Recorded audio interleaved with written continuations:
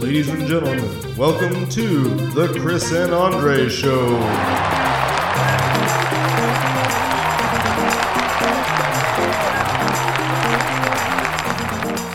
Welcome, ladies and gentlemen, to the Chris and Andre Show, your place for all the latest, greatest thoughts that Chris and Andre have. As always, we are your loyal hosts. My name is Chris. And I'm Andre. And we are back for week number 2. This is going to be like the first time in a long time that we've actually been able to record multiple weeks in a row, which is nice. Getting back into the groove as we wrap up our summers here. Yeah, the struggle is real. It's just like, wow. We have these adult problems like, having kids and remodeling houses, blah, blah, blahs. But yeah, it's good to record. It's good to sit down and talk to my boy. Yeah, I'm excited. So this week we have a new topic for our big rant. We are going to be talking all about the world of cryptocurrencies. If you're unfortunate enough to have invested in cryptocurrencies up to this point, I apologize for your bank account right now. I don't know why I'm apologizing. I had nothing to do with it. I was like this close to investing in crypto at one point, just like for shits and giggles. And thankfully, like my attempt to invest in it did not go as easily as I thought it would. And so I just gave up. And I'm really glad that I saved that money now because it would have been worthless. More or less. But we got a number of different things that we're going to kind of touch on when it comes to cryptocurrencies, Bitcoin, all of the crypto exchanges, kind of where the market sits right now, what the future holds for it. So yeah, if you're at all interested in kind of how crypto works, why people are so enamored with it, and what the heck is going on in the market right now, make sure that you stay tuned to the rest of this episode.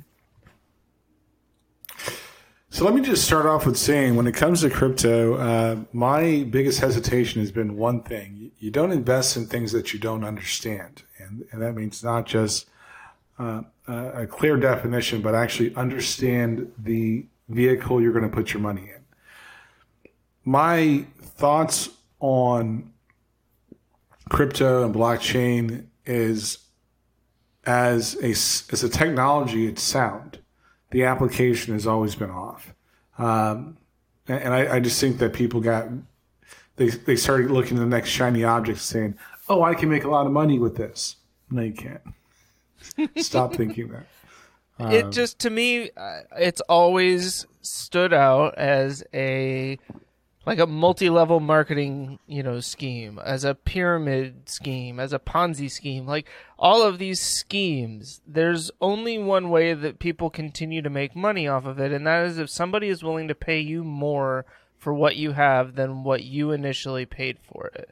And if more people get involved, and I think you and I have talked about this, if somebody is super eager to tell you why it is that you should be investing in something, that should be a major red flag. Like, especially people that you don't know, like, personally. Someone who's not like, right. Look, man, I know you've been looking for a way to kind of invest some funds or, to have more of like a long-term retirement plan. And I think I've stumbled upon this thing that could be good. Here's a stock tip for you, right? Even that's like shady to some degree, but yeah, I was like, no, I'm good. Crypto is just one of those things where the first time I heard about it, we were working at E-Area. One of our colleagues, co-workers, was all excited because he had bought some Dogecoin. And that right there was like the thing where I'm like, wait, there's a coin about that stupid meme? Like, that's what? What are you gonna do? I'm gonna invest in it.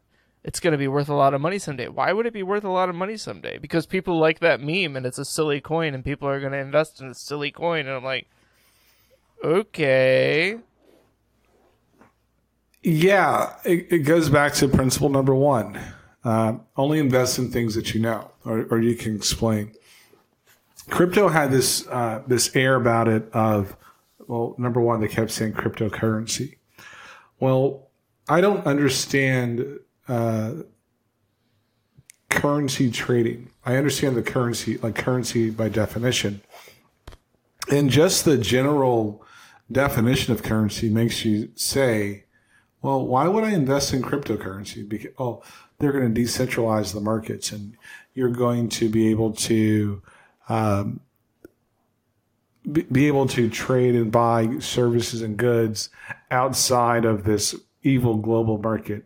And as soon as I heard that, I'm like, and no, you're not. No, you're just not going. That's just not going to be a thing. You're not going to have that happen. One thought I had is, and this kind of breaks into one of the things that we're going to talk about. The excitement over crypto was it about money or wealth or however you want to phrase that, or is it something else?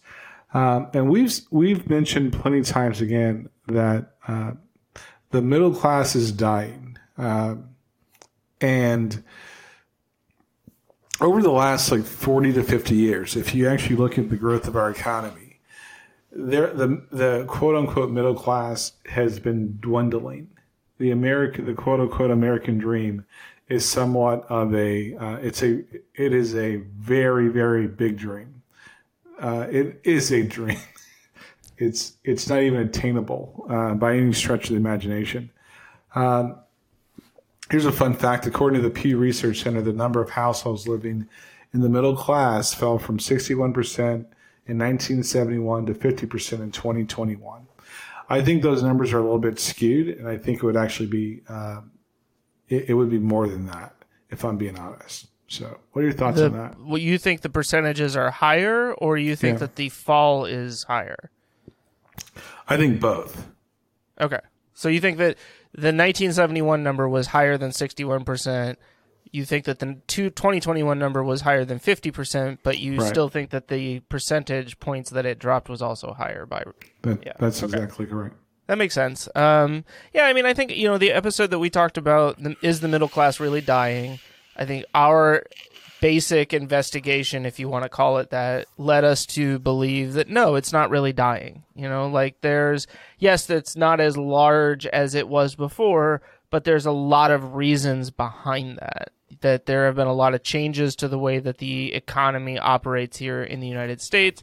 There's been a lot of ways that, surrounding that, cost of living has gone up significantly in a number of different places. You've seen a lot of the places where it used to be cheaper to live are now more expensive to live. I mean, we're a perfect example of that, right? It used to be dirt cheap to live in North Carolina, just about anywhere. But if you're on the coast like I am, or you happen to be anywhere near RTP like you are, then the cost of living has actually gone up quite significantly over the last, 50 years there. I mean, staggeringly, probably. Right. So I think that, there's a number of different things that have contributed to that. And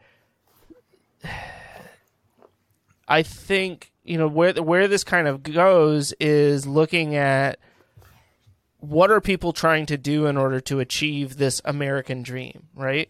To own a house with a dog and a picket white fence and 2.5 children. That half child is really freaking me out. That is one thing I've never understood. When we say 2.5 kids, what does that mean? Are we just saying that we have half a kid, or maybe there's one on the way? I don't. Or is it saying that a vast majority of people really have one kid, while some people, because of cultural reasons, have 3? Or I don't know. We're 16, right? So I don't know if I would have ever said 2.5 kids, but go ahead. I'm sorry. No, I don't know. I just think that there's this disconnect, right, between what is reasonably achievable and what is not even achievable, but what the average American can expect given a baseline level of, education and contribution and hard work. That I think most people assumed if I go to high school, if I go to college, I get a degree, and I get a job, that I will automatically be able to achieve this thing. And I just don't think that that's true anymore. Well, It's not, because another interesting fact is to quote, the share of aggregate U.S. household income held by the middle class has fallen steadily since 1970. Now, that could be a myriad of factors. It could be because the cost of goods sold has increased. It could be annual inflation compounded. It could be the fact that wages haven't increased across the board per industry. There's a lot of reasons why that could be true, but it also it's exasperated by the fact that every survey I've seen in the last couple of years, it says if an American family has a $500 emergency, they can't pay $500. Some say $1,000. Yeah. Well, that's pretty scary. Another point to bring up is the income of married couples has increased since the time that same time period, but divorces increase at the same rate as almost mirroring the amount of income that people have. Right. So it's a very complex problem, but I'm also leaning on the fact that it's a possibility that the middle class doesn't really exist. I shared a video, and it basically said there's really two types of people. There's the wealthy and the not wealthy. Now, the spectrum of the not wealthy it varies. It could actually be what we call upper middle class to lower income, poor people. And maybe that's true. And I think, to tie it back to crypto, I think people saw crypto as a way to get a step ahead of the current financial environment that we live in the country. So it was a shortcut, Yeah. And I wonder, because I don't think, we hear a lot about generational tendencies. We've talked about that in the past. I don't think that it's exclusive to, say, like Gen X or millennials or, Gen Z or anything like that. I think that it is more of this maybe internal pressure that people put on themselves to try and achieve this specific ideal, or something that they saw their parents have at a time where things were completely different. And I have struggled with that at times, Right. I mean, it is frustrating sometimes when you look at it and you think, well, I'm 38. I've got 2 kids. I've got a wife. I feel like, I should be able to, based on where my parents were at this point in their lives, own a house, a couple of cars, have things not completely figured out, but feel like I'm on pretty good standings. And some months I feel that way, and some months I don't. It's been a little bit better since I've been using my budgeting tool. You need a budget, and really, you've been using that? Yeah, last month or so. You're welcome. Yeah, I do. Thank you for the heads up on that. But yeah, I think it's. How does still... that, let me pause. How does that make you feel to manage that part of your life in a manner? I wouldn't prescribe a particular manner, but to be aware of that. At times I feel really good, and then when I blow my budget, I don't feel so good because I'm made starkly aware of it. But it does, I think, help me to kind of plan a little better, even in those moments where I'm like, okay, we went way over on this, so now I've got to look and figure out where are we going to be able to make some, sacrifices in order to cover that. And I most months I probably count myself in the group of people that cannot easily cover an unexpected $1,000, bill. And so one of my goals in all of this is to be able to have more of an emergency savings fund for those types of things. In addition to my retirement funds and other investments and things, just a pool that I can draw from, but something that otherwise I don't mess with it. And that's been a struggle for me because I like things. I like stuff. And I'll be like, I got all this money in this account. I could spend $1,000 here. I'll buy a new computer, yeah, why not? And then 3 months down the road, I'm like, God, I wish I had that $1,000. Like, that would have been nice right now. Well, yeah, you're right. I will, and that's awesome. I'm glad that you're doing that. I will say that for my marriage, it helps to kind of communicate where we are financially because I'm the saver, my wife is a spender. So it actually helps us to communicate where we are financially. And two, you'll find yourself asking the question, what does the budget say we have? Not what does my account say. That's why when you talk about Synchrony Bank, that's part of the reason why my brain was, yes, I could use credit, but I have $3,500 to, spend the money. So that's awesome. I'm really proud of you. And I'm not just saying that. I'm saying no. I understand. And we talked about this briefly a few weeks ago.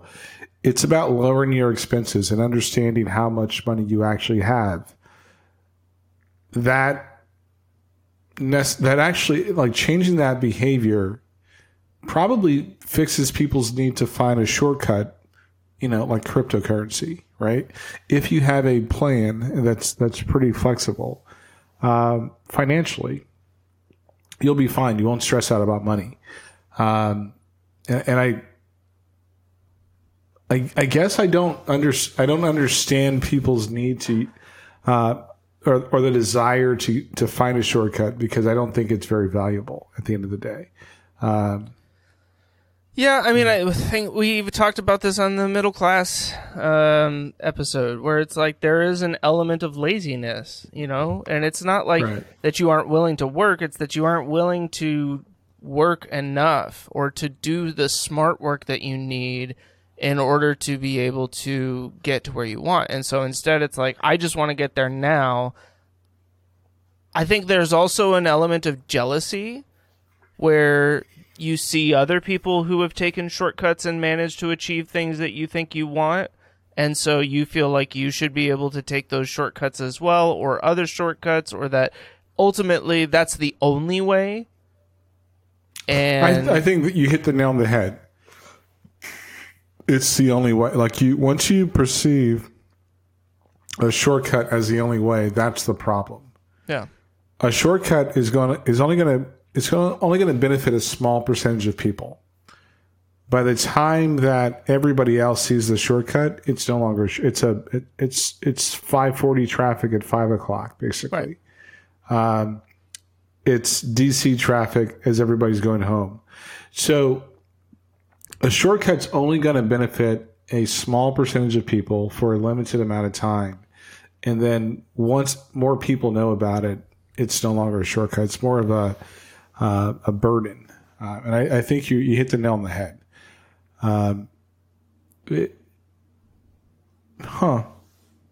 That's interesting that you say that. And that's the end of our episode. Thanks, ladies and gentlemen. Chris just solved the problem here. So, no, I'm just kidding. We've still got so much more to talk about. But yeah, I mean, look, again, this is something that I'm definitely guilty of from time to time. I mean, I think, like, there have been plenty of times, even with this podcast, right, where you look at people who got into the YouTube early, and a lot of people were like, oh, that YouTube thing, that's not going to be a thing. Who wants to put their lives out on the internet? But certain people who did it early were able to benefit monetarily from that, especially when there weren't so many people and creators for that money to be distributed to. And so you got a lot more eyeballs, you got a lot more of the funds. Now we're at a point where, we're competing with hundreds of thousands, if not millions of other creators out there on a regular basis.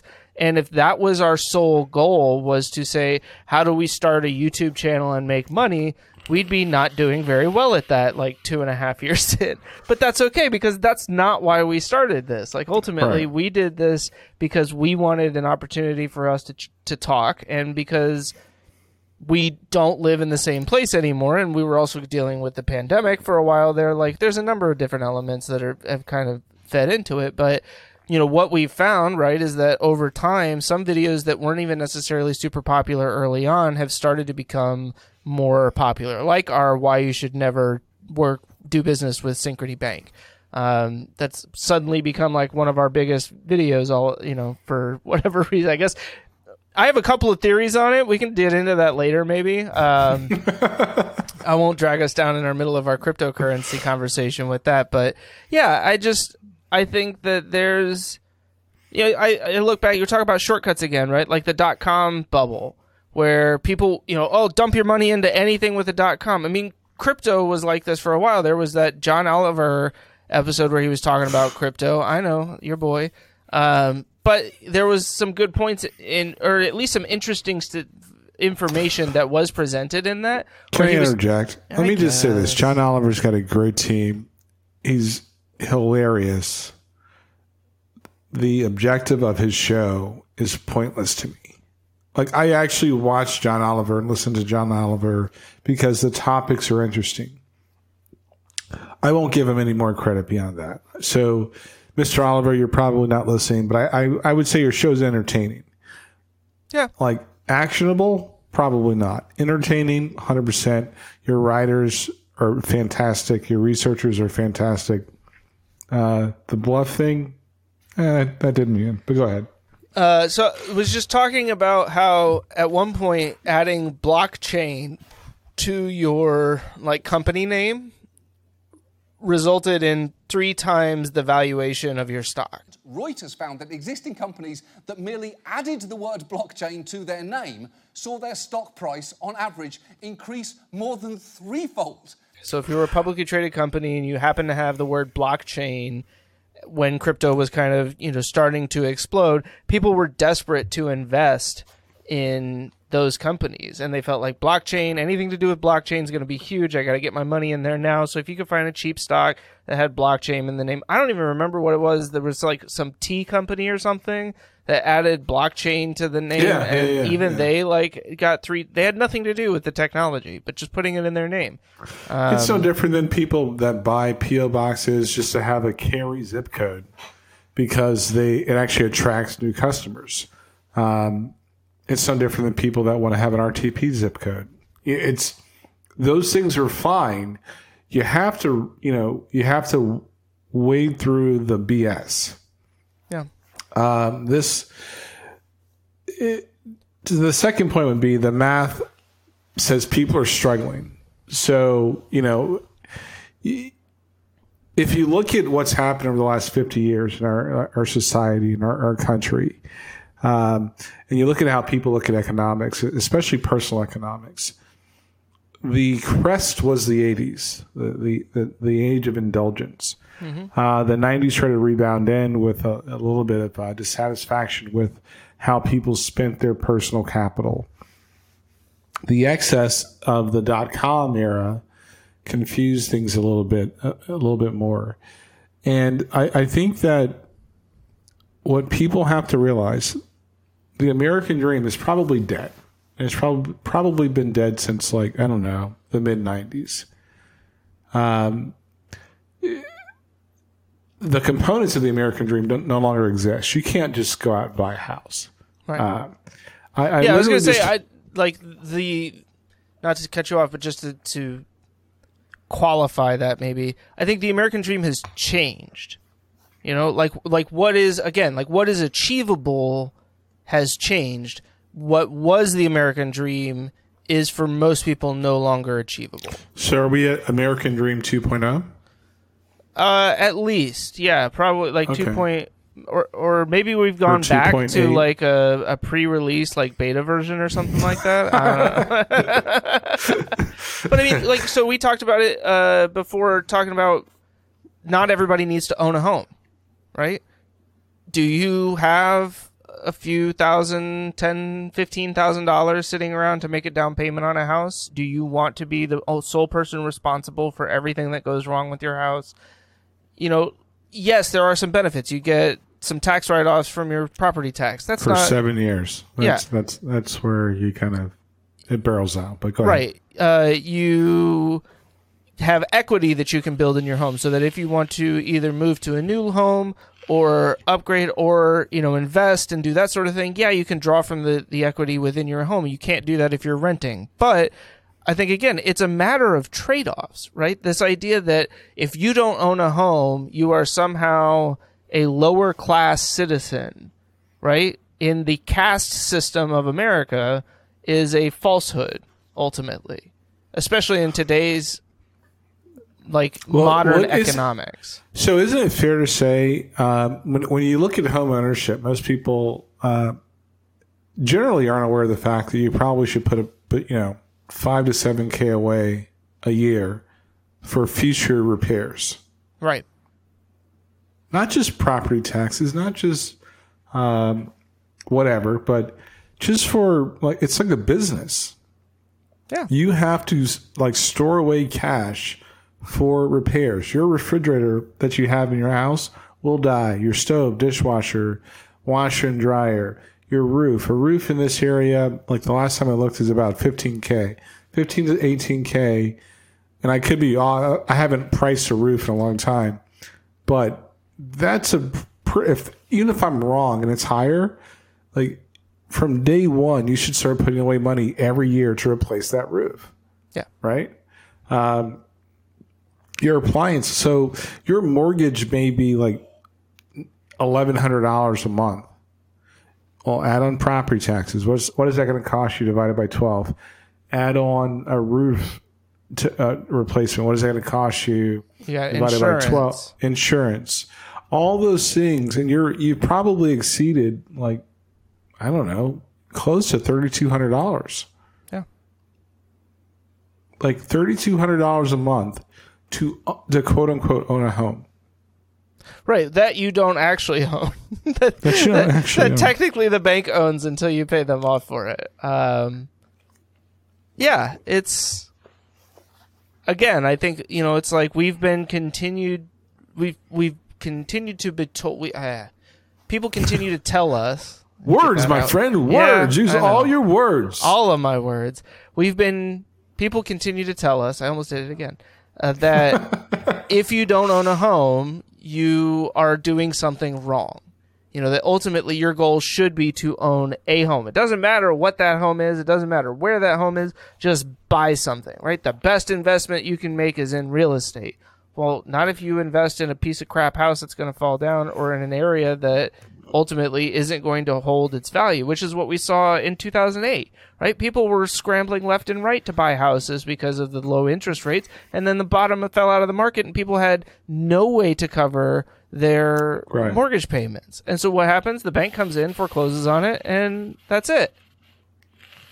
Well, guess what's going to happen between now and the summer of 2023? Recession? The same exact thing. I was reading something, and I think it may have been you I was talking to. I found out that people were still doing ARMs. Yeah. With interest damn near 0%. For those of you that don't know, ARM is short for adjustable rate mortgage, which basically means that based on where the Fed rate is, your bank can adjust the interest rate that you are paying on your mortgage every single year. And typically the basis points are fairly low, right? But what happens when for this recently just happened, it was 3.99%, and it just went up to 5%. Yep. Right? So typically your ARM increase is a multiple of that, right? Yeah. Yeah. So it's not a straight I'm just, it went up 1.9 or, 1.1%. So mine's also going up 1.1. Yeah, your basis points, you're going to get screwed. So it's, gosh. Math, people, math. It's not that anybody would tell you that you can't have the things that you desire or you dream for. It's about the timing and the sustainability of those purchases. Right. I would never say, don't try to accomplish your dreams. But I would say to somebody that qualified for a $600,000 house, do you really need to spend $600,000 to get what you want? Right. Those are two different questions. Yes. A bank will approve you for a max. Awesome. that is not what you should be spending in almost every single case. I mean, like, Right. rarely is what the bank is what the bank is willing to lend you the amount that you should be spending on your home.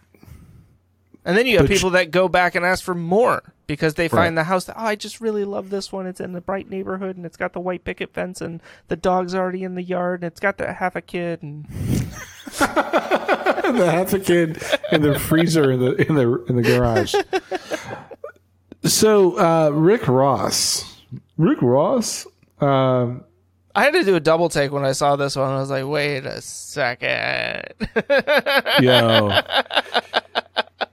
He killed me when he said this. The quote is, y'all getting money, so much money, where you at? See, that's the thing about Rick Ross. That's the thing about the boss. The metaverse, crypto. Y'all getting so much money, where you at? Where you at? Show us. And I don't mean, I'm trying to put money. Man, I got a lot of money. I ain't need that fake money. But show us, show my homies what the metaverse about. One of y'all big boy crypto dudes, guru crypto, picture takers, step up and say, this is what we gonna do, Rose. Where you at? Huh? Yeah, everybody giggling, looking around. All that fake rich money, where it's at? All the people in your neighborhood telling you to do this, you probably shouldn't do it, type of stuff. And like, to be worth $1 million on paper is great. It's not liquid, right? Crypto is it's a speculative thing. The whole thing was it was smoke and mirrors. So you might as well be buying shares of frozen orange juice concentrate futures. You know, like, here in New York, they trade everything: gold, silver, platinum, heating oil, propane, cocoa and sugar, and of course, frozen concentrated orange juice. Sorry, Trading Places was one of my favorite movies. Yeah, so. I don't, and there's a couple things. I understand the stock market. I understand investing. There are 2 books I would recommend: Beating the Street, One Up on Wall Street. Very good books. I read them years ago. Peter Lynch, the founder of the Magellan Fund, the guy that the grandfather of the mutual fund, pretty much, if not the father of it. He a lot of good advice. Invest in what you know. Do your research. Every company's got fundamentals. Hasn't been wrong since. But I would also say the stock market is not for the average American. Period. Like, stop thinking that's true. Stop thinking that 401ks and mutual funds put you on the board with the big players. Sorry. They do not. It's a smoke and mirrors 3-card Monte game. 401ks are just merely a way. Thank you, Mr. Clinton. It was just a way to get companies to feel okay about killing pensions. Right.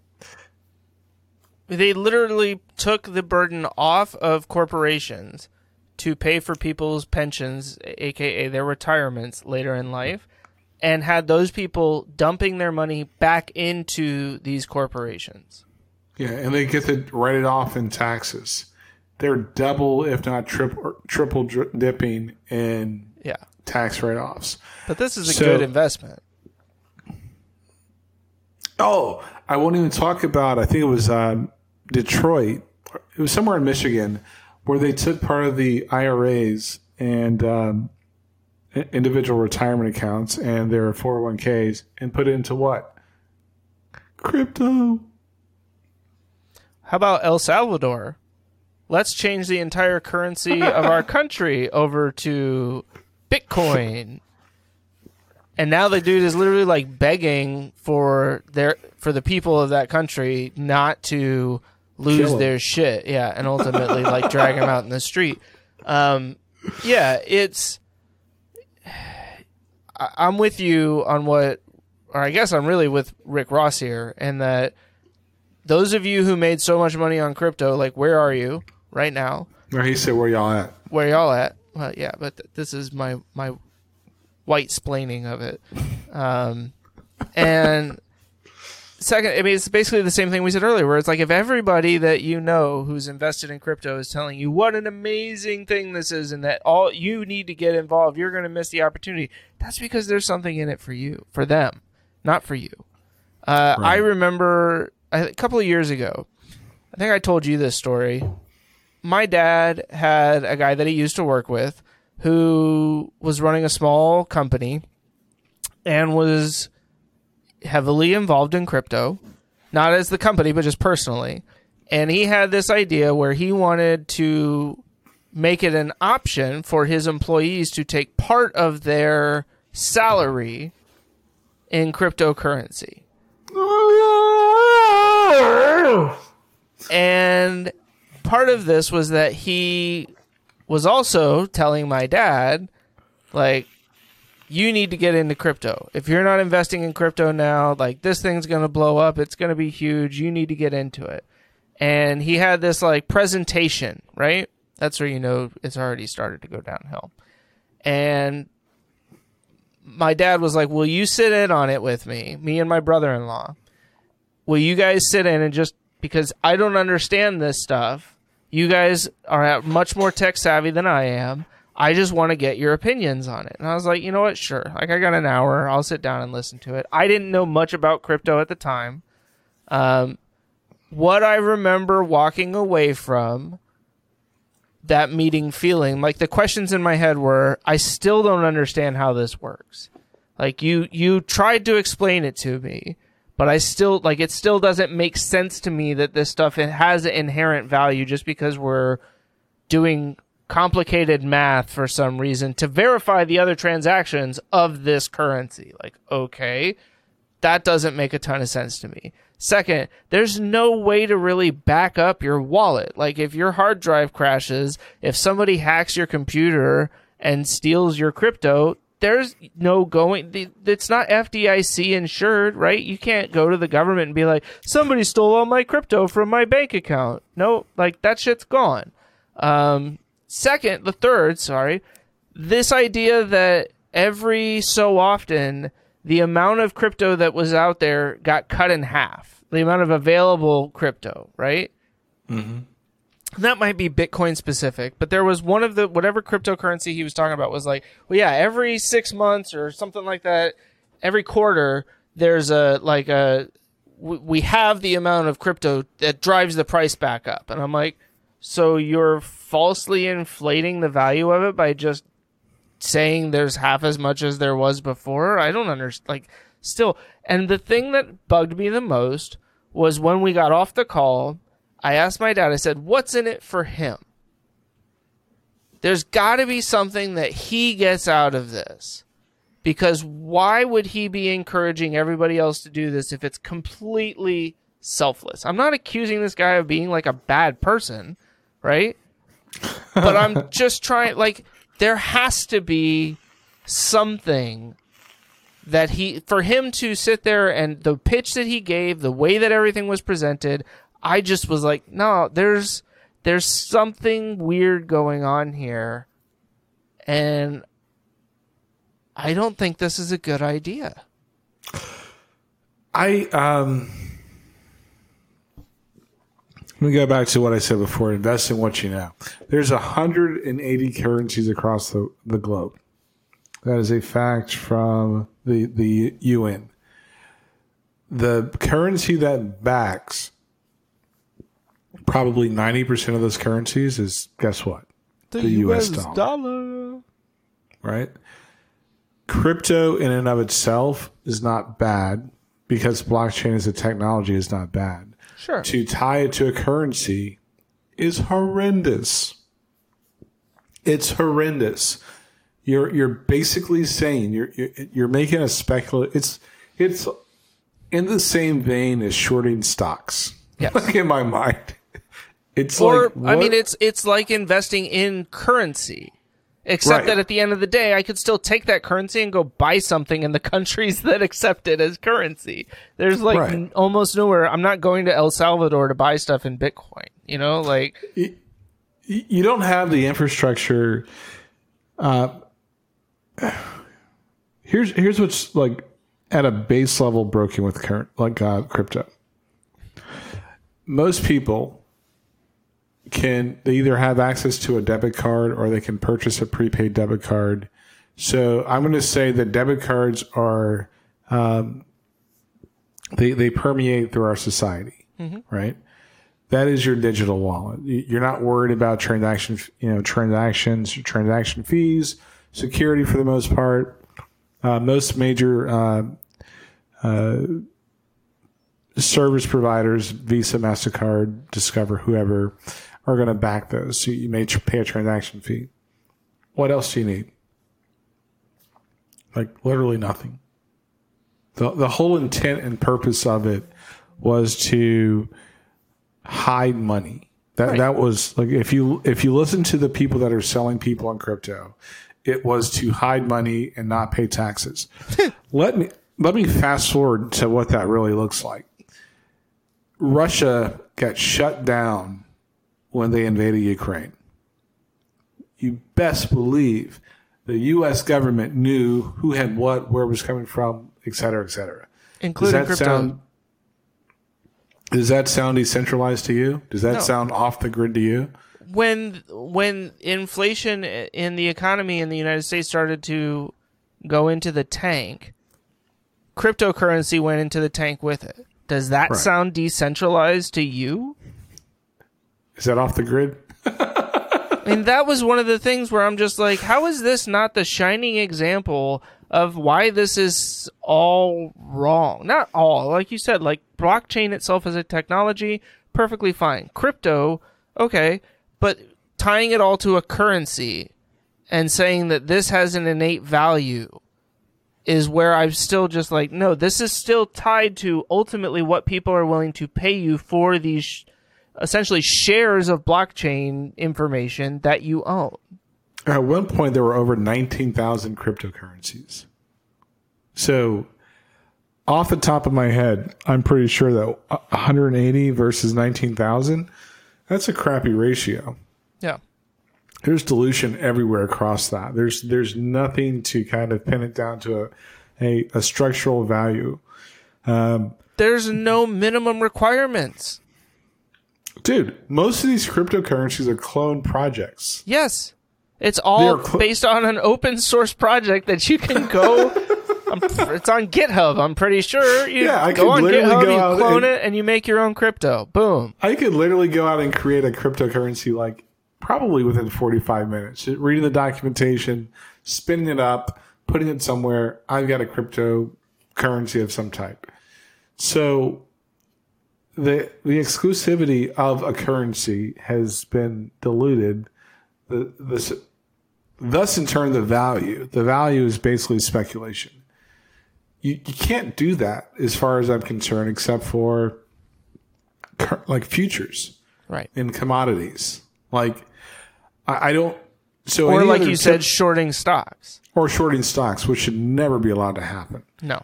I think the value of this stock is going to go down, and I'd like to bet on that. Like, it's literally gambling. I think Tesla should be the only stock that should be shorted. Yeah, but that has far less to do with the stock market and whether or not that's a good idea, and much more to do with your personal grievances against Elon Musk, which I share a lot of, trust me. Gosh, what a piece of shit.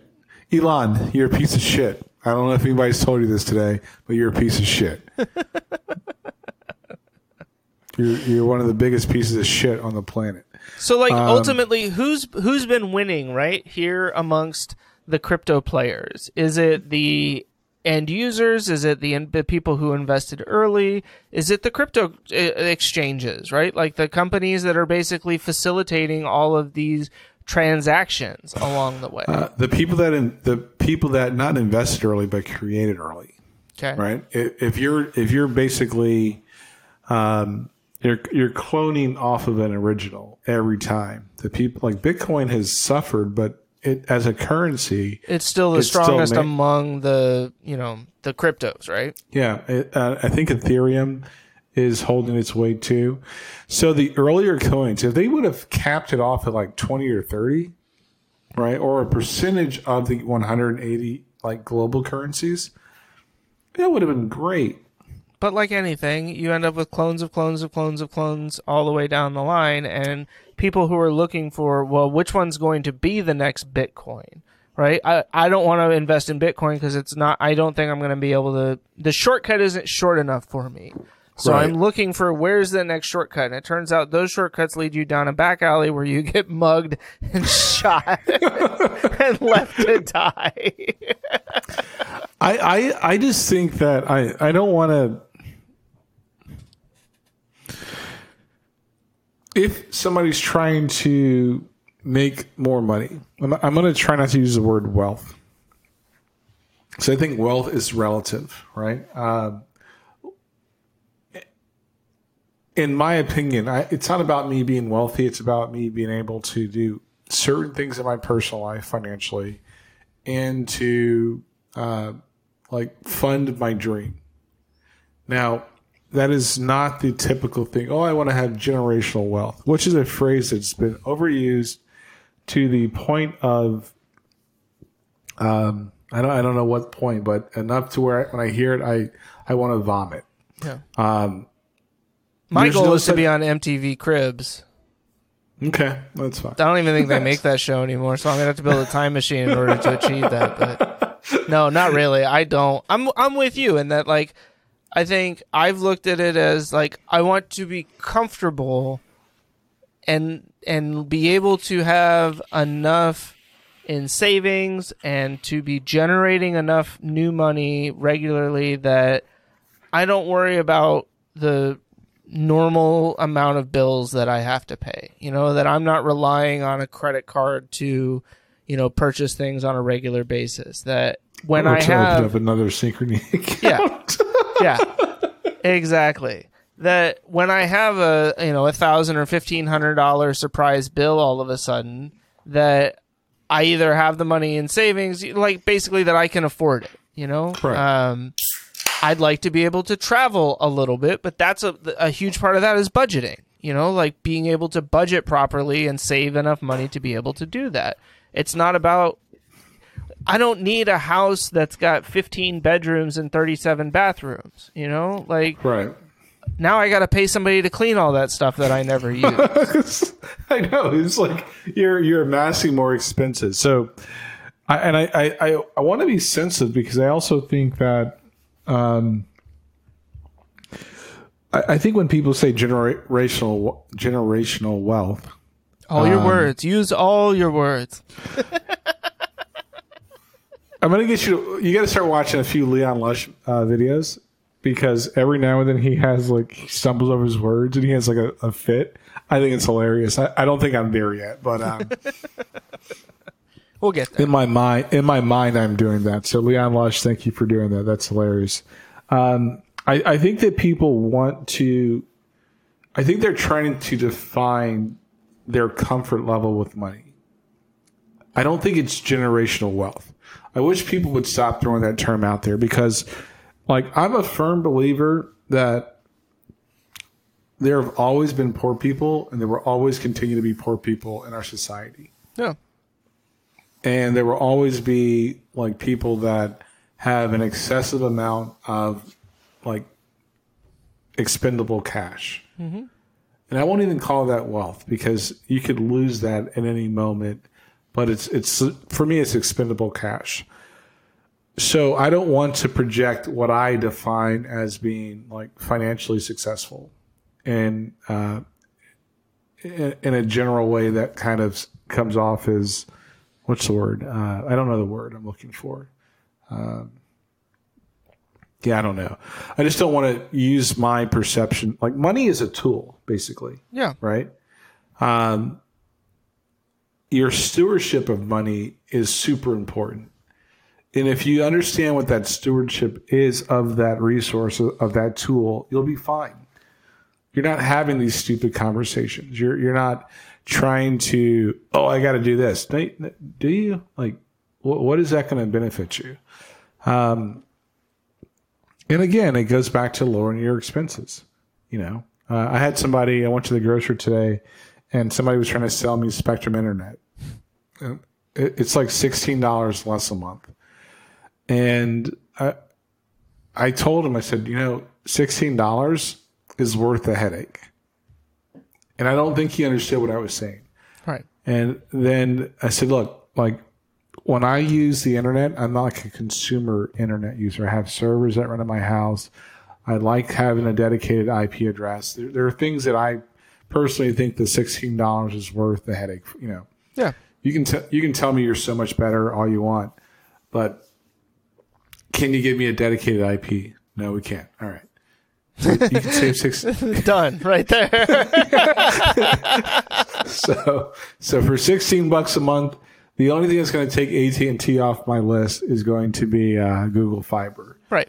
And they're going to take AT&T off the list because I can get 2 gigabits. Right. So because the service is ultimately better, even if you're paying more for it than what you're paying Right. AT&T right now. And I had to tell him, I said, look, I know you're saying $16, and $16, I will spend $16 just like walking out the door of my house. Yes. Like that is irrelevant to me. So, Now, if this was 1950, and they had, you know, high-speed internet, Right. I would say the same thing. So my point being is like we have to understand people's level of comfort, people's view and their even their purview of like what their finances, what their financial situation looks like. yeah. And stop trying to perpetuate the American dream. I just don't think it's realistic, to be honest with you. I'll be the first person to say not everybody needs to own a house. Nobody ever talks about the tertiary expenses of owning a home. Right. Never. Well, I mean, we did Ever. here. Well, we earlier. did, yeah. But nobody else will. And that's why Yeah. you come to the Chris and Andre shows for the truth. We're not chicken shit. Right. But you see my point? Nobody ever says you should probably put $5,000 or $7,000 away a year. And if you're for your Andre, it's home. probably like 10 because that air conditioning unit on the second floor is going God to break damn. down all the time. The bane of my fucking existence is my air conditioning. But you see my point? Yes, Right? I do. I mean, nobody- yes, as a guy that's been a homeowner, I mean, and I think like there's right full transparency. Andre and I are both homeowners. Like we both own the homes that we currently live in. And we say all of this because there are times where we probably wish we didn't own our house, where we wish that we could call somebody and be like, yo, this thing's not working and you need to pay for it to fix it because I'm paying you monthly for me to be able to live here. So I live in 4D. There are a lot of real safety hazards in our loft. Nothing a little landlord couldn't fix. What do you say? No. But ultimately, I think it's more a cost and benefit analysis that needs to be done for each individual, as opposed to nope, every single person out there, your goal should be to own your own home or own an apartment or own a condo, whatever it is, you know, like Right. I mean that's actually bullshit. Like you don't want to. There's sometimes you're like, no, for an extra $10K a year.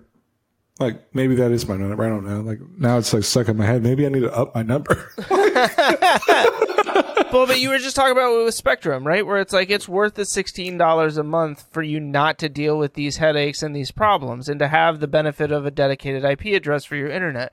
For some people, it's worth the lack of equity. It's worth, you know, the few extra bucks, not few, but maybe a couple $100 extra bucks that you have to pay in rent versus a mortgage, if that even ends up being the case, for you to not have to deal with these headaches. Like, that's a perfectly reasonable outcome to reach. And Right. I still just think that there is this, you know, underlying perception of homeownership versus rentership that is a huge falsehood in this country and probably throughout the world. And I don't think that it's exclusive here to the United I think States. we but- probably. I think we own that one. 'Cause I know or there do are we rent country- it? Yeah, I think we own that one. And I don't want to, you know. I think crypto's a sign of what we're chasing as a country. I think what people are, whether it's what's presented to them, whether it's what's sold to them, however you want to put that. Yeah. Is it realistic? Probably not. Is it okay that maybe we don't need like home ownership for everybody, but maybe we just need more affordable housing, right? That could be a better conversation. But contractors have to max out what they can get in return on each single property that they build. So they build the most expensive freaking piece of crap that they can for as cheap as they can. So, full disclosure, I'm doing a remodel, and my contractor, God bless him, he made a mistake. He let me see under my, like, behind my walls. And I was like, what the actual fuck? That is a terrifying thing as a homeowner. Yeah. Well, it's even worse as a person that used to be a framing carpenter and a realtor. Yeah. I was like, what the actual fuck was somebody thinking? Like, there are a couple of things where I'm just like, all right, I'm not going to go into that particular room because I'm just going to get fucking pissed because my walls are bare. And I'm like, God damn it, So, and I'm not like your average consumer or like homeowner. Right. I've actually swung a hammer. I've actually sold homes. So I take that shit really personal. And there should be more accountability on builders, right? It was pretty disappointing. I was kind of like, God damn it. I was pissed. I'm going to send them a clip of this because, like, even now, I'm just like, when I think about it, I'm like, fuck, man. So, like, full disclosure, but even like real time, before we started recording, we're doing our master bathroom, and I was like looking at the shit that he fixed, and I was getting pissed. Right. I was getting angry of the fact that, like, how the fuck do they get away with this? Now, you're talking about the people who built the house originally, right? Yeah, originally. Yeah. Not your current contractor. Just not my current contractor. Yeah. He's great. The people that built this originally, they can eat all the bags of dicks. Do you know what one of my absolute favorite all-time, I think we've talked about this before, but one of my favorite renovation shows ever on TV was like anything to do with Mike Holmes? Not familiar. Not familiar. Okay, so he's from Canada. It's an upstanding Canadian, but he had this thing, we're going to make it right.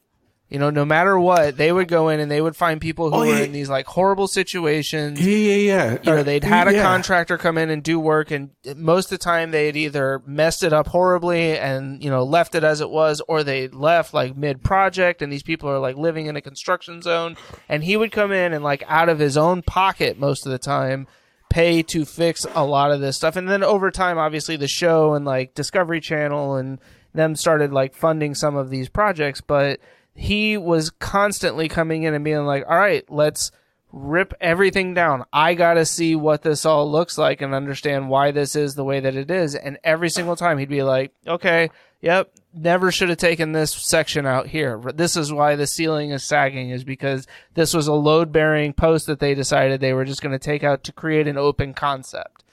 Things like that. Things where people had an idea and they said, oh, I want this. And a contractor comes in and is like, oh, yeah, we can do that. And they cut something and then they slap some plaster on it and then they're out the door. And 6 months later, their bathroom is falling into their living room. Yeah, that would be like anxiety for me. Anyways. Yeah. Not to get off on a home renovation tangent there, but. I mean, that's part of what we do here. We talk, and these are things that we probably like hanging out. Like, I'm going to go visit Chris the weekend after next. I'm excited. Me too. We'll probably like sit around and if we should probably do like a.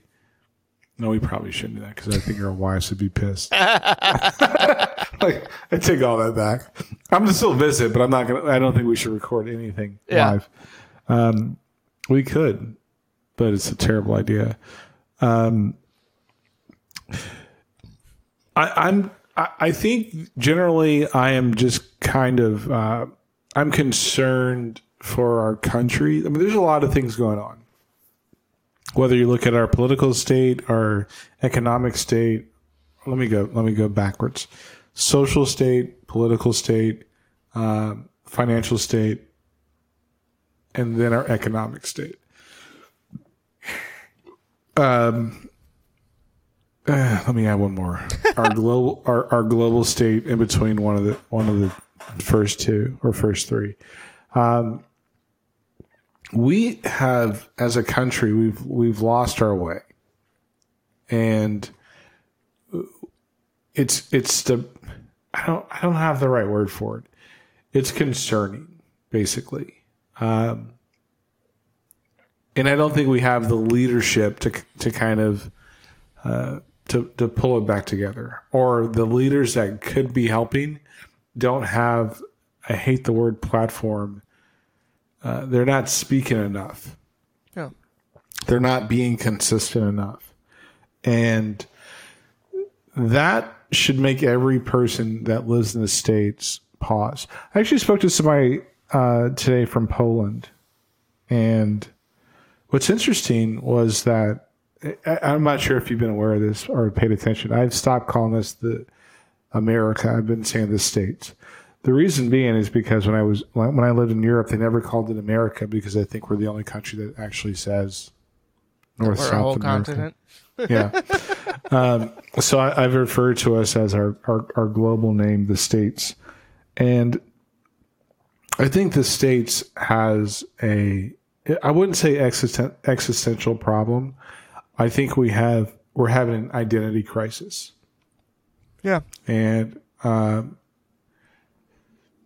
that's concerning because if you have an identity crisis, that means that your character is in question.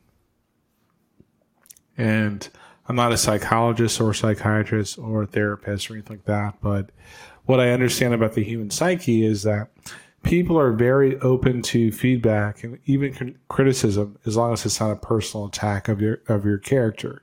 When people have personal attacks of their character, they tend to over course correct. And if we look at the last 18 months, I wish there was a montage of like the course corrections that we've made that are just like, whoa, that's terrible. Yeah.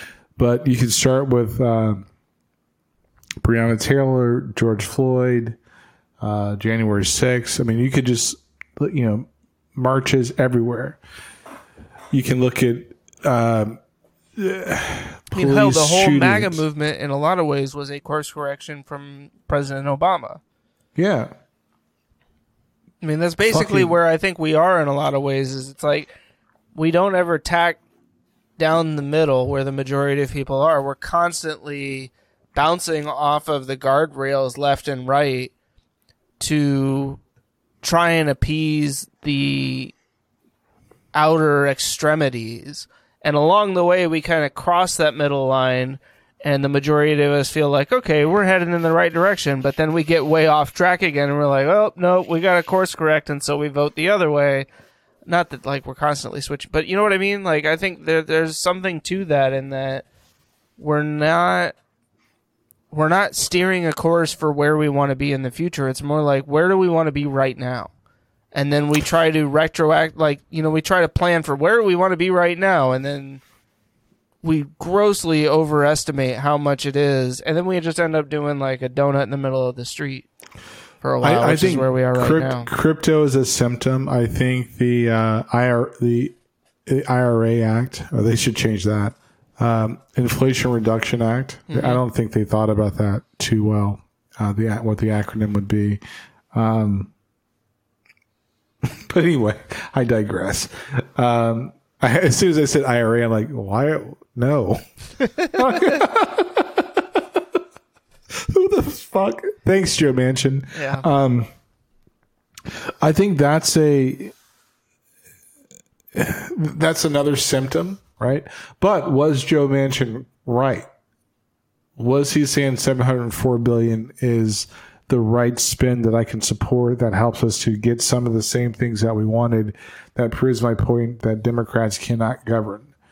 I don't know. I still don't like the guy. Yeah. But was he right? Look at Liz Cheney, right? Sure, she was going to lose her seat, But what happens to I was actually thinking about this this morning. I'm still pretty much a conservative. Like I'm not liberal by any means in general, except for social issues. I'm still fiscally conservative. Yeah. I don't play games like a Joe Manchin, but I'm still like, yeah, what's the benefit of this? And I think we've talked about it before, that, it's not necessarily your age that informs where you are in terms of those things. I think it's more your experience. Right. And I think there's a lot to that, because I find myself, as I have more experience, becoming more financially conservative, fiscally conservative, in the way that I wish our government would kind of moderate itself. I think when you're younger, part of the problem is you look and say, well, you spend this much on X, why can't we spend half that much on Y? And I think a lot of the times it's like it's an apples to oranges comparison. Maybe there's some truth to it, but it's not something where it goes, well, we're making mistakes over here, so why shouldn't we make the same mistakes over in this area, right? Like, that's not a good way for us to look at this. But I think short of enough experience of kind of looking at things and seeing what that course correction, that oversteer ultimately results in, it's hard for you to understand. It was hard for me to understand that was not the best solution. It's like we've talked about it ever since President Biden was elected, where it's like, get something done. Yeah. Instead of saying our end goal is to wipe out all student loan debt and Medicare for all and abortion rights for all and all this other stuff, like, find the little wins. Like, start somewhere and build towards what you want. Maybe you don't achieve it all in 4 years. Maybe you don't achieve it all in 8. But you get us moving in the right direction, and at a point where it's easier for us as a society to pivot and turn back if we need to, as opposed to, nah, we're making a hard 90-degree turn. At least that's my take on it. I think you're not wrong. I just think that I don't think Ukraine is worth $40 billion. Well, no, but here, no. I'm sorry. My was, yeah. I am 100% with you on that. Like, and what good did all the flags do? All the bumper stickers, right? Nothing. Absolutely nothing. How much do we hear about Ukraine these days? All I hear about is Mar-a-Lago. Well, yeah. I was going to say, unless Russia is actively like bombing a nuclear power plant, even then, it's like literally a footnote, because it's something they've already done multiple times. Yeah, I'm good on the $40 billion. But that's also where our news media recognizes that we have, most of us, not all of us, have the attention span of a goldfish. That's fair. And so it's like, oh my God, Ukraine, Russia, guys, what are we going to do? And the government's like, $40 billion. And we're like, yeah, we did it. And then Russia's like, no, we're still going to take it. And we're like, fuck you, Russia, give us back our women's basketball player that you already kind of had, but she wasn't in jail. And then everybody's like, wait, what was going on in that country that started with a U? Is it Yugoslavia? I don't even want to talk about Brittany Griner, but geez, Shorty got 9.5 years, but I'm sorry. I just loved that, not to go like all in on it either, but I loved that everybody was like, well, we all know that this was basically an illegitimate process that was gone through. And I'm like, okay, the only reason you're saying that's illegitimate is because it's happening in Russia. I'm not saying that it is legitimate. I'm not saying it's the way that we do things in this country. But if that's how they do it in Russia, and they're in Russia, What on earth makes you think that you have the right to tell them that what they're doing is somehow illegitimate? Like, I'm sorry. It's the same thing where people are like, it was just a weed pen. It was just some CBD. Did you bring something into the country you weren't supposed to? Yes. Were you caught with it? Yes. Are you ultimately paying the penalty for it? Yes. Does your celebrity, the fact that you are a well-known, women's basketball player from the United States, play some role into this? Yes, in that it's getting publicity. If you were just some Joe Schmo or Jane Schmo, nobody would even know that this happened. Nobody would care. Exactly. And I mean, she's going to be the sacrificial lamb. Well, but let's release some huge arms dealer, from that's a captive here in the U.S. in exchange for our women's basketball player who doesn't actually play basketball here. Not that ultimately matters. Like, I get she's a U.S. citizen, but she does play basketball here. I thought she only played in Russia now, but no, she still plays basketball here. She got a 6-man on the All-Star game or 6 person. Well, good for her. So she does play here. I will go to my original point. I traveled a lot in the past, and I knew what I could pack in my bag and what I couldn't pack in my bag. Number one. Number two, stop going to hostile countries. Like, just stop. Like, I don't know what. Like, you can't tell me, like, well, I got to make more money. Well, do you have to make more money? Like, can you figure that out? Like, stateside or in a place that's not so anti-American, right? Right. So, I'm just. It's like Mexico, like, clowning us right now. Stop coming to Mexico City. We don't want you here. And they're not an ally, but they're friendly towards us. Friendly. I saw a person that's from the States. I think he's a Marine, who's in Japan. Drunk driving, killed 2 people, paid $1 million to accommodate the family for their loss. Mm-hmm. And he's got like 3 years. And people want to get him out of jail now because he paid the $1 million. Like, no. If you did that in the States. No. That's a ridiculous story. I hadn't heard about that. That's it's not even funny, but it's like our arrogance as a country. Like, are you saying that because we're the United States that we don't have to abide by other countries' rules? Well, we're the best and we have the best rules, and therefore only our rules should count. Yeah, we're a joke. We let our former president stage a coup, take classified. I'm not going to get on Merrick Garland. I think he's probably going to pull. He's actually finally doing something publicly. He's like low key a gangster. I ain't going to mess with him. That press conference was pretty dope. Yeah, I didn't know he was going to come out like that. I was like, yo, please don't forget he's the one that prosecuted Timothy McVeigh. Yeah. Like, and there was no chance of appeal for dude. So, low key, Merrick Garland, you do your thing, dog. I say all that to say this. Crypto is a symptom of our bigger problems as a country. Not that it's the be all that ends all, but it's we have to get our focus back. I think that, yes, we peaked in high school. We might be like hitting a mid-age crisis right now where we're just like trying to buy a sports car. We got to get it back in check. I mean, we're so arrogant as a country. We talk about climate change and the basin, like, that's having this big drought that's going to affect Arizona, Nevada, and some other places. Yeah. Like in California, to another place that's always on fire. They don't even want to like step up and do something different.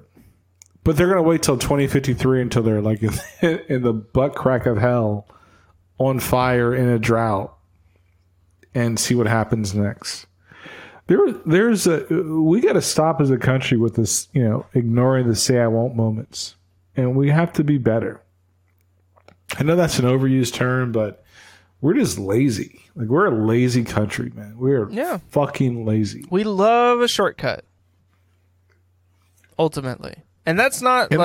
I don't know that that's always been the case. There have been plenty of examples of this country stepping up and doing things. But right now, I think we wholeheartedly find ourselves in a say I won't moment. And I don't know that we have the intestinal fortitude as a whole country to climb our way out of the hole that we've dug. I think there are far too many people who are either A, plenty happy to dig the hole deeper and hope that we find something at the bottom of it, gold, right? Or B, that are willing to just sit and be like, well, what good does it do, What good? You want to hear the argument that I'm pissed off about the most? Yeah. If you don't like the country, leave. Bitch, I like the country, change. Right. That's the stupidest argument, by the way. You're like the person with diabetes telling me, and I'm like, yo, you should probably put that cake down. I'm Wilford Brimley, and I'd like to talk to you for a few minutes about diabetes. If you have type 2 diabetes like I have, you're confronted with choices. You can choose to feel sorry for yourself. Hi, I'm Wilford Brimley, and I've had diabetes for about 20 years. You don't have to eat that cake that's going to kill you. My mother, for real, no shit. Mom, I love you. I know you're not listening. I took her to a physical one time, and my mom's got diabetes. And her doctor asked her if she has been drinking Coke, right? You know what my mom said? She said no. And I was like, you're a liar. When I picked you up, what did you have in your kitchen? She had a Coke ready to go. The cap was off, and that joint was like halfway full. I'm like, no. Like, you can't do that.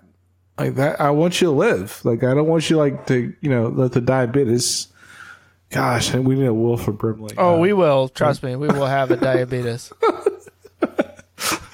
Diabetes. I want you to live. I don't want you to get taken out by the sugar. So it just pisses me off, and that's where our country is. Our country is not okay, and the people that are saying, "Hey, please back away from the ledge," are ignored. Yep. And I'm not. You can't tell me to leave the country. I don't want to leave the country. This is shit. Just like your dumbass wants to defend your right to carry arms because the government's going to come and take my guns. You fucking idiots. If you're so stupid that you think the government couldn't come take your guns right now if they wanted to, you probably don't need to have guns in the first place. I don't want to talk about the Second Amendment. Because no, I don't either. But I hear exactly what you're saying. That it's this. I have struggled with this where I want to love my country. I love what America could be. Sorry, what the states could be. I love what the ideals that we have strived for.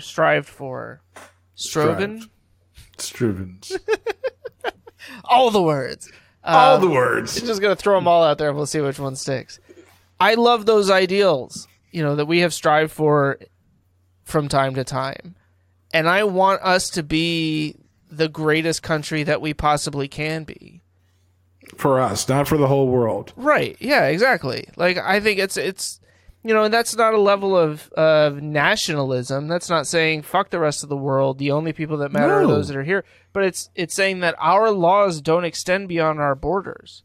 What should extend beyond our borders is our charity, our example, our gratitude. The idea that we are not in this alone. That we as a country cannot survive if the rest of the world goes to shit. That is not ultimately a world that we will want to live in. And think of the states, our example, like Thanksgiving dinner. Right? I'm with you. You can't have everybody on some bullshit at Thanksgiving dinner. Like, you just can't. We all have that one uncle. We may have two aunts that are just like, they're just bugged out for whatever reason. Mm-hmm. You want them to, you have a couple cousins where you're like, yo, I just wish he would get his shit together. Sure. That's how, like, when you look at this global community, whether you want to or not, you have to. And you want to make sure that everybody at the table, number one, they deserve to be there because they're your family. Number two, that you give people a little bit of grace to grow. You help them to grow. Some people you're going to shun. There's some meals I don't get invited to because people keep asking me what I think about shit. But what you don't typically do is uninstall the democratically elected uncle and replace him with some dictator bullshit because he's going to buy more weapons from you. Yeah, that's crazy. That's crazy. Or he's going to open up, trade routes that you want open. I'm looking at you, CIA. Or look at. Or, can I just say this about? I just want to say this about the Ukraine. Yeah. Wasn't it just a few years ago we were talking about how corrupt the Ukraine was? Yeah, and I mean, granted, No. No, because that was under a different leadership. But they were corrupt. Yes, they were. Even the UN called them corrupt. I'm just saying. Yes. But then they elected an actor who used to play president on TV. And we gave him $40 billion. We're also going to, I heard Jack Bauer is going to be running for... Kiefer Sutherland is going to be president of the United States next. How can we, like, seriously, and this goes to Republicans and Democrats, how can we justify, all right, let me say this. I don't want there to be a war in Ukraine, period. Yeah. But how can we justify a bipartisan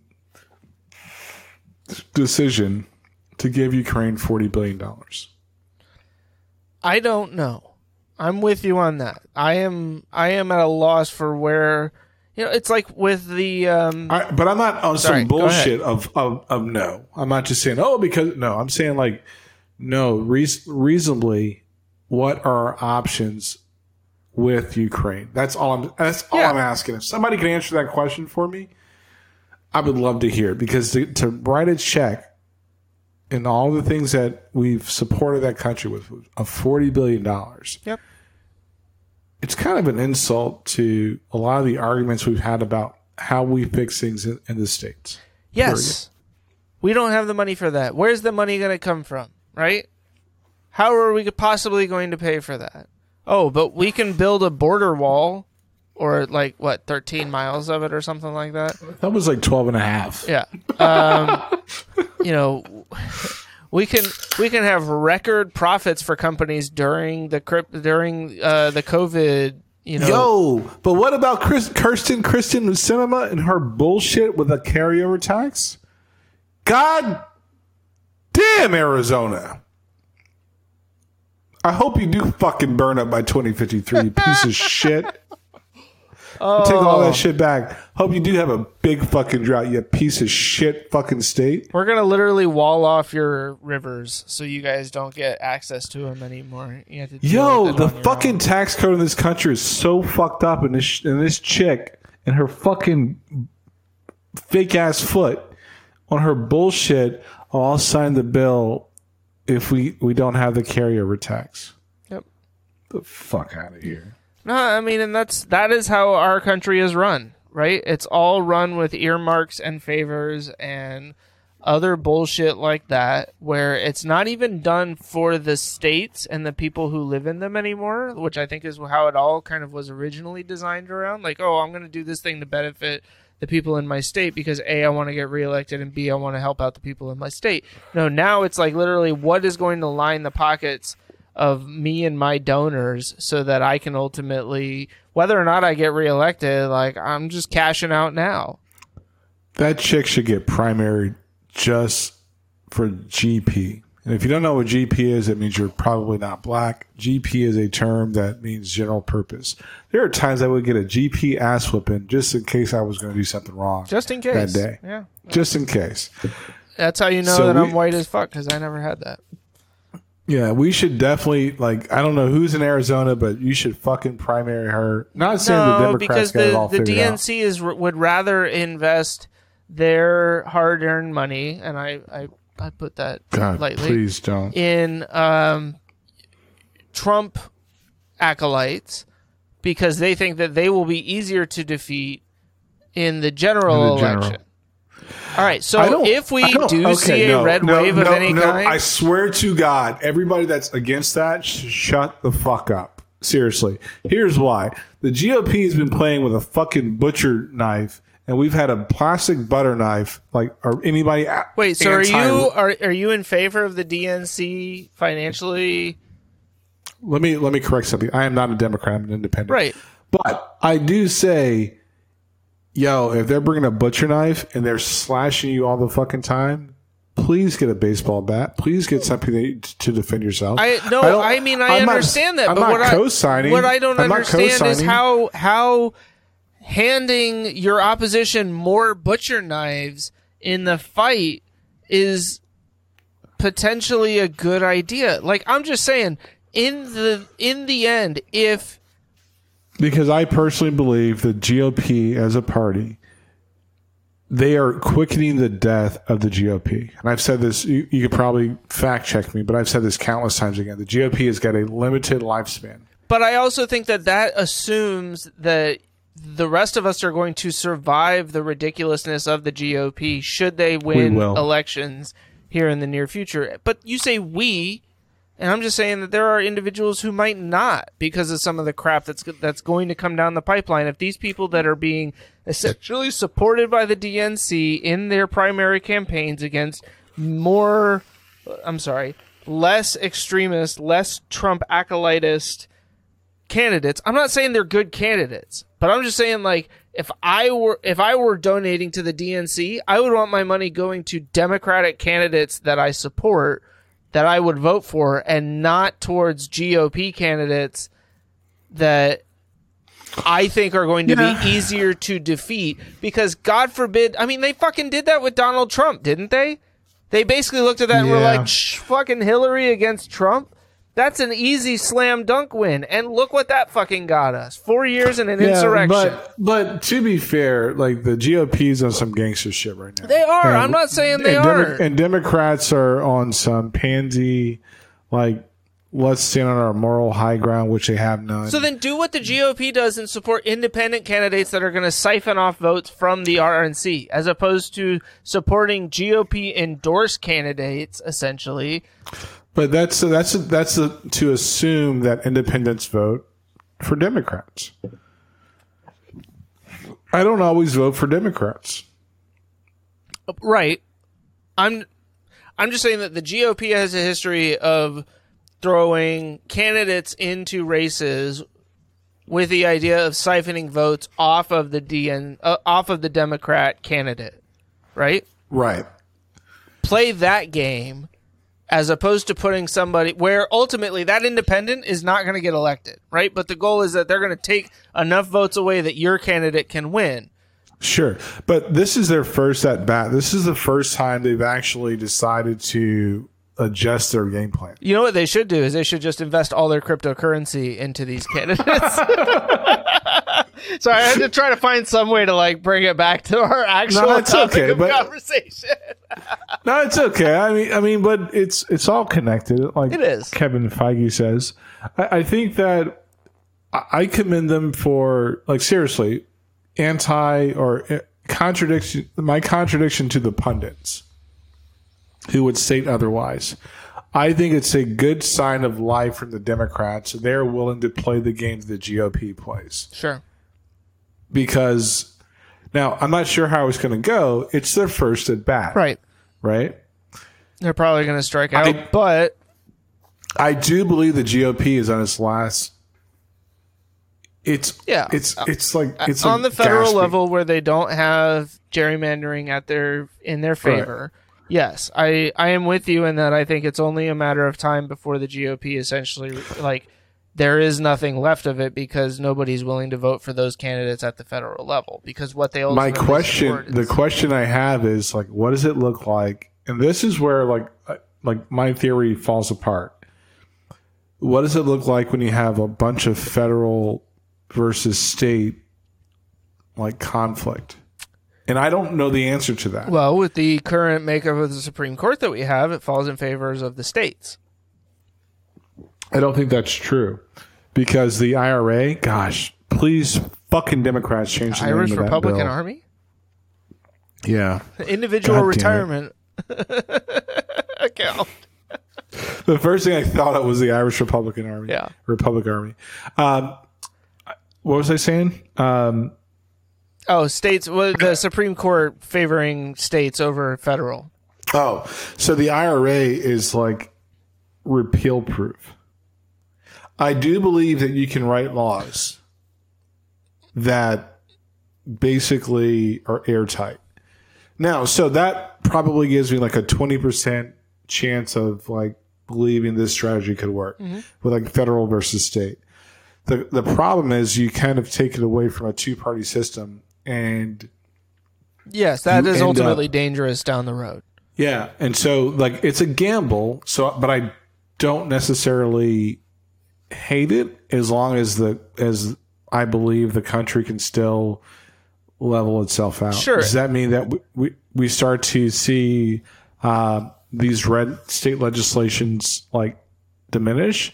I don't know, but I'm saying for a first at bat, it's a good gamble. Like I would make the same play. No, I mean, and that's fine. Like I you're my best friend, so I'm not going to hate you for that. Here, I'll give you an example. There would be times where people would come into work late, right? And you'd fire them. You're fired! Here you go, sister. And I would fight. Well, that's what I used to do. Then there was one time I was at one location where it was literally just me. And you were just glad that somebody showed up? Dude, I had to call other like people to help me to run the store. It was a terrible idea. So I learned, okay, maybe everything is not a nail. So right. Like stop being a hammer. And I learned how to be hammer. Like, don't hurt him. Good when you know you're down. A super homeboy from the Oak Town, and I'm known as such. And this is a beat you can't touch. Yeah, I learned how to get my point across and get the same objective with more tact, more finesse. Because I didn't have that. Yeah, so I inherently don't hate the idea. I worry about their execution. There's a lot of things where you can actually get the same. Like this is one of those where I'm like, yeah, that's you got to see, you got to test the water out, see what happens. The problem that most people won't talk about, most media outlets, most anybody that talks about politics, is that the states has a racism problem. No. That's it. Yep. That's the issue. That's not true. I'm not racist, so the whole country must not be racist. We can't acknowledge the fact that we as a country, and you may not have individually voted for Trump. You're damn right I didn't. But we live in a society where we can vote for somebody that's a racist, misogynist, criminal. Yeah. Blah, the whole Just gambit. name it. He's done it all. He's probably done a little bit of it. And we did it like once, and then more people voted for him in 2020. Yeah. So, which explains why the election was obviously stolen, because there's no way that a sitting president can get more votes the second time and lose an election. That just doesn't happen. No, motherfucker, you can because.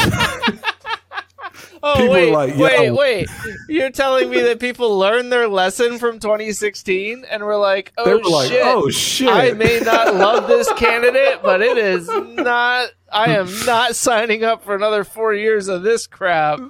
Yeah, it's like, you got motherfuckers like, the fuck out of here. This guy is over some bullshit, yo. Cabs are here. Cabs are here, bro. Cabs are here. Cabs are here. Cabs are here. The cabs are here. Cabs are here. Cabs are here. The cab's here! Cab's here! The cab's here! Cab's here! Cab's here! Cab's here! Fucking goddamn. I mean, so Trump was that dude, like, America was like, bitch, say I won't. Yeah. They're like, people were calling people to call people, just like, oh, fuck, you better go vote. I mean, we were in the middle of a fucking pandemic, and I got my online or my mail-in ballot to vote, but I took it in person to deliver it because there was no way in hell I was going to leave Louis DeJoy in the fucking USPS to decide whether or not my vote got counted on time. Yo, me too, B. Like, I waited for like an hour and 30 minutes exactly. to vote. I was like, yo, I'm sorry, I didn't vote for Trump or Hillary because both of them can eat all the bags of dicks. And I don't think Hillary swings that way, but I won't even. I almost made a joke about your girl, but I saw her do an interview. My girl. And, well, that's a. Well, you know what I mean. Shorty hanging out with I didn't want to bring her name up because she's like mad cool. And she got I don't even know who you're talking about right now. Monica Lewinsky, motherfucker. My girl is Monica Lewinsky? You realize I wasn't old enough to vote for Bill Clinton either time, right? Like, I voted yes. for dude twice. Yeah, well, That's my fault. I voted for Bush the second time. I wasn't old enough to vote for him the first time. I didn't. You know why I didn't vote for Bush? Because he seemed sneaky. Well, he was straight up. I mean, it wasn't even just him; it was everybody around him. Like, I think, like, that's the problem with Bush is that, like, inherently, I don't think that George W. Bush is a bad guy, but I don't think that he had a good read on the people that were around him. You all right there? No. Iraq? Yo, dude was clowning, yo. He was straight clowning. Like, well, okay, yes, that was very much a I want my daddy to be proud of me moment. Yeah, I mean, I'm not going to lie. I'd be lying if I said, like, yo, you straight up played yourself on that one. But anyway.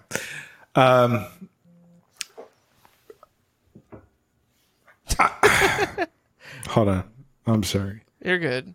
I guess where this ultimately kind of leads us in terms of, like, coming back to our crypto conversation a little bit is... Oh, we can split this show into 2 episodes. This could be like... I don't know how the fuck we're going to do that, but... It's called the big rant because we never know where we're going to go. Like, that's true. It's tangent, right? We get off on a tangent because ultimately these things are inherently related in a sense. It just maybe you have to do a little bit of like focusing to kind of see it all. We've seen what's happened with crypto now, and the market basically tanking because of inflation, because of the mellowing out of the post-COVID economic period here in the U.S. I just don't think that there's enough. I think that there are people out there who look at it as like, well, this is the time to invest in crypto. You know what I think? Here's my y'all a bunch of fucking suckers. That's kind of what I think, but I'm not going to say it out loud. I'm just going to think it. I'm here to say it. Here's what I think. I think our next episode should be about how to get your money right. We should talk about, like, how do you get your money right so you're not so easily persuaded to these traps. And I like it. That's the title of an episode right there. How to get your money right. Yeah. And I will do some homework and some legwork to talk about like some practical things you can do to get your money right, so you're not falling into this bullshit. And I can be the example of what not to do.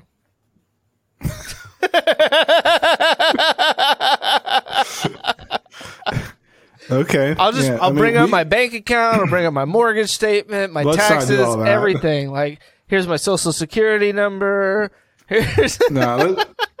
Our next episode, we're gonna put that on our right toe. No, I like that though. That's good. I mean, we talked about doing like a basic financial literacy course with Chris and Andre, taught by Andre, studied by Chris.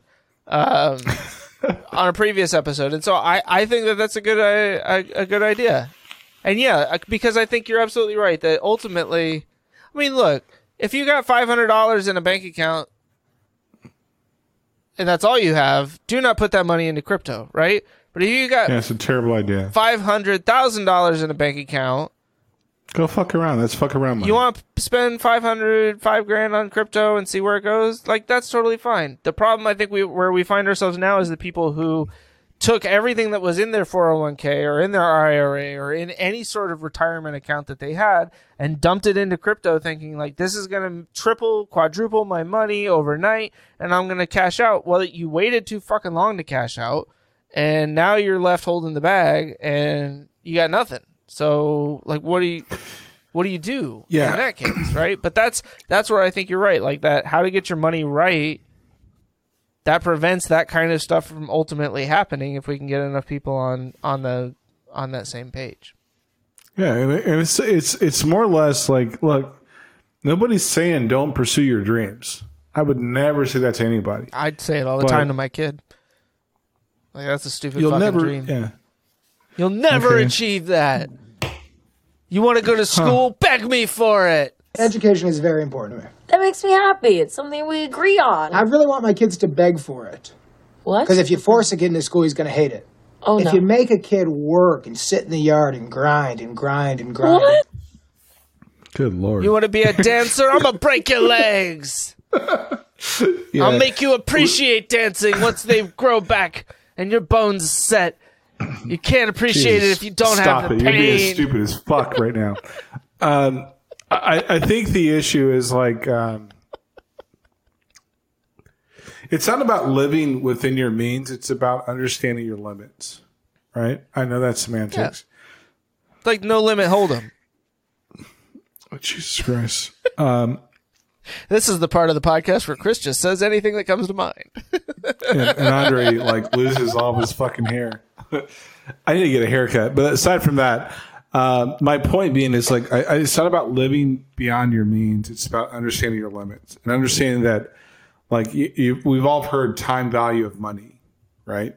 How we apply that, I would say, is fundamentally wrong, right? Spencer Cornelia, he's a YouTuber. I watch his joints too. So we got to give a shout out to Leon Lush, Spencer Cornelia, because I'm throwing your names out there. Great stuff.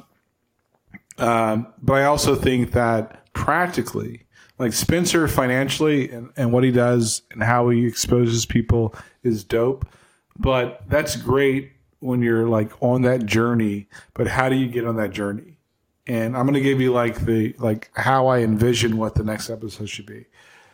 Parents, divorce, seen some rough times. I've drank sugar water, I lived in the PJs at one point in my life. I've seen some pretty bad things. There are things you can do right now, seriously, to get your money right and you're not concerned about paying your bills. A teaser is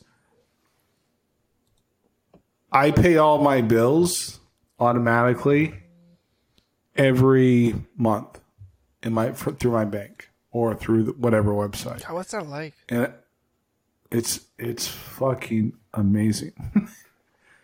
It's amazing. It's amazing to be like not worried about like how much something's going to cost. Yeah.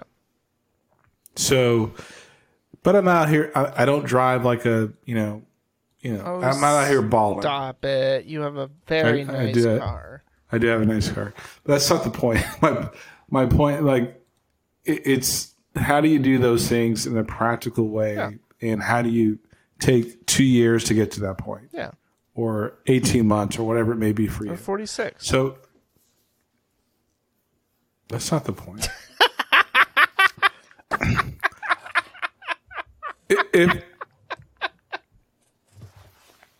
It's not the. Now you're just trying to now you're just trying to be mean. Well, I gave my age out earlier, so I had to. So here, but to be fair, there have been multiple times in my adult life where I've not stressed about money. Like multiple times. Yeah. Most recently of those times after being divorced. So because that's a financial slog in your life. So don't ever do that. Okay.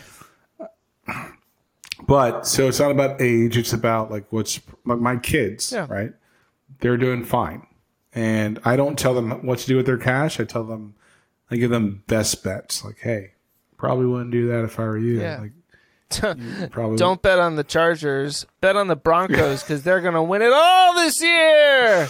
Hell yeah, baby. Let's go. Let's go. I'm so excited. So excited. About to get a Russell Wilson jersey on this bitch. Oh, that's been Damn. that's been in my shopping cart for a hot minute, and I'm like, oh, I gotta wait. I gotta wait and see how the first few games go. No, we got to wait till October. Denver is an October team. Yeah. But anyway, bro, I'm glad I got to talk to you. Hell yeah, it's man. 2 weeks in a row. It's amazing. I am It's looking amazing. forward to next weekend. You have no idea. Yeah, me too. I was like, calendar. I was like, yep, that is next week, and I'm super going to be down there. My remodel is coming along great. So if you've watched our video, you'll notice that my stuff is not there. All gone. And some guy said, "Oh, that's very static of you." I'm like, nope. I just haven't had a chance to, up my decorations right now. Some but guy, I will. was that Joe? That was Joe. Like I was kind of frustrated by that a little bit, but Oh, sorry. we're gonna get right. Yeah, hell yeah, we'll get there. It takes time. So it's just a matter of like, everything is great. My lighting looks and feels better, but the house has come on great. Chris, I miss you. I miss the fam, and I got a new little buddy down there, so I'm super excited to get down there. Yep. My little buddy is my number one little buddy, so as long as she knows that. Oh yeah. Yeah, it's great. Please, we're on the socials. We're on Facebook and the Twitters. I've been hanging out on Twitter. Got something. I manage the Facebook and the Instagram, so Yeah. You can find us at Chris and Andre if you just search us on the socials. yeah. On YouTube, you can just search us for Chris and Andre. We have our own website, chrisandandreshow.com. Super excited about upping and amping our content there. I'm going to do some more technical writing. I've actually waited to get my office right because I love my laptop, but there's something about my setup that I need to have happen. So I'm working on that. You can find us if you're listening to us on the audio version. We are now hosting on fireside.fm. It's dope. It's bananas. If you're doing a podcast or interested in doing a podcast, I would recommend Riverside for video and Fireside for audio. Yep. They're two very good platforms. I'm not paid to say that. I just think they're great. We don't get if you paid have to say comments- anything on here. In fact, if we No, ever actually, endorse that's- anything or anybody, it's because we legitimately like them. Yeah. Rolling Rock is my daily driver for the day. Last week it was Yingling. Modelo. What's up? You can always send us comments if you have any show ideas. Want to give us some feedback, good, bad, indifferent, Yeah. at comments@chrisandandreshow.com. You can always send me something, just, like, hey, Andre, you're great. Shave your beard, trim it up. At Andre@chrisandandreshow.com. You can reach me And- at Chris@chrisandandreshow.com, but you don't have to tell me to shave my beard because it looks fantastic right now. I'm just saying, I trimmed it the other Yeah. day, and I was like, I looked in the mirror the next day, and I was like, oh, that's why I used to do that all the time. It was getting all scraggly and like out of control there for a while. I want to send a special shout out to Ibra in the morning. Yo, your Whitish Wednesday this week was bananas. That was great. That was wonderful. 2 thumbs up. Definitely 2 thumbs up.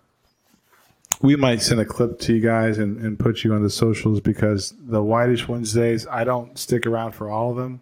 But this past week on the 17th of August of 2022, if you haven't listened to their Whitish Wednesday, please do.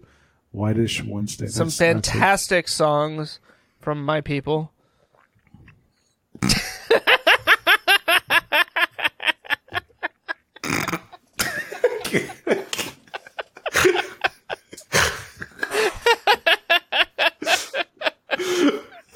I can't, yo. This guy says, yo, young black teenagers, they were pretty dope back in the day until you found out they were white. Yeah, well, I was going to say, when they played Asher Roth, that's when I knew that it was all downhill from there. I was like, no, because I like college. I like women. Yo, but House of Pain, House of Pain. We should do like a whole. We could do a Everlast whole is episode on them. Everlast is pretty dope until he went at Eminem, and Eminem's just murderized. Well, him. yeah, that's what happens when anybody goes at Eminem. Yeah, you just don't mess with the white boy. That boy's he's bananas. I'm a big Eminem fan. I think he's the best lyricist of all times. And that's hard to say, but dude is nice. But anyway, we're glad you joined us. As always, I'm Andre. And I'm Chris. And we'll talk to you next time. Hey guys, it's Chris from the Chris and Andre Show here. Just wanted to say thanks for checking out our show. We hope you enjoyed it. If you would, subscribe, like, make sure to hit the notification bell so you get alerts when we post new videos, and leave a comment with your favorite part of the most recent episode that you watch. We'll see you on the next one.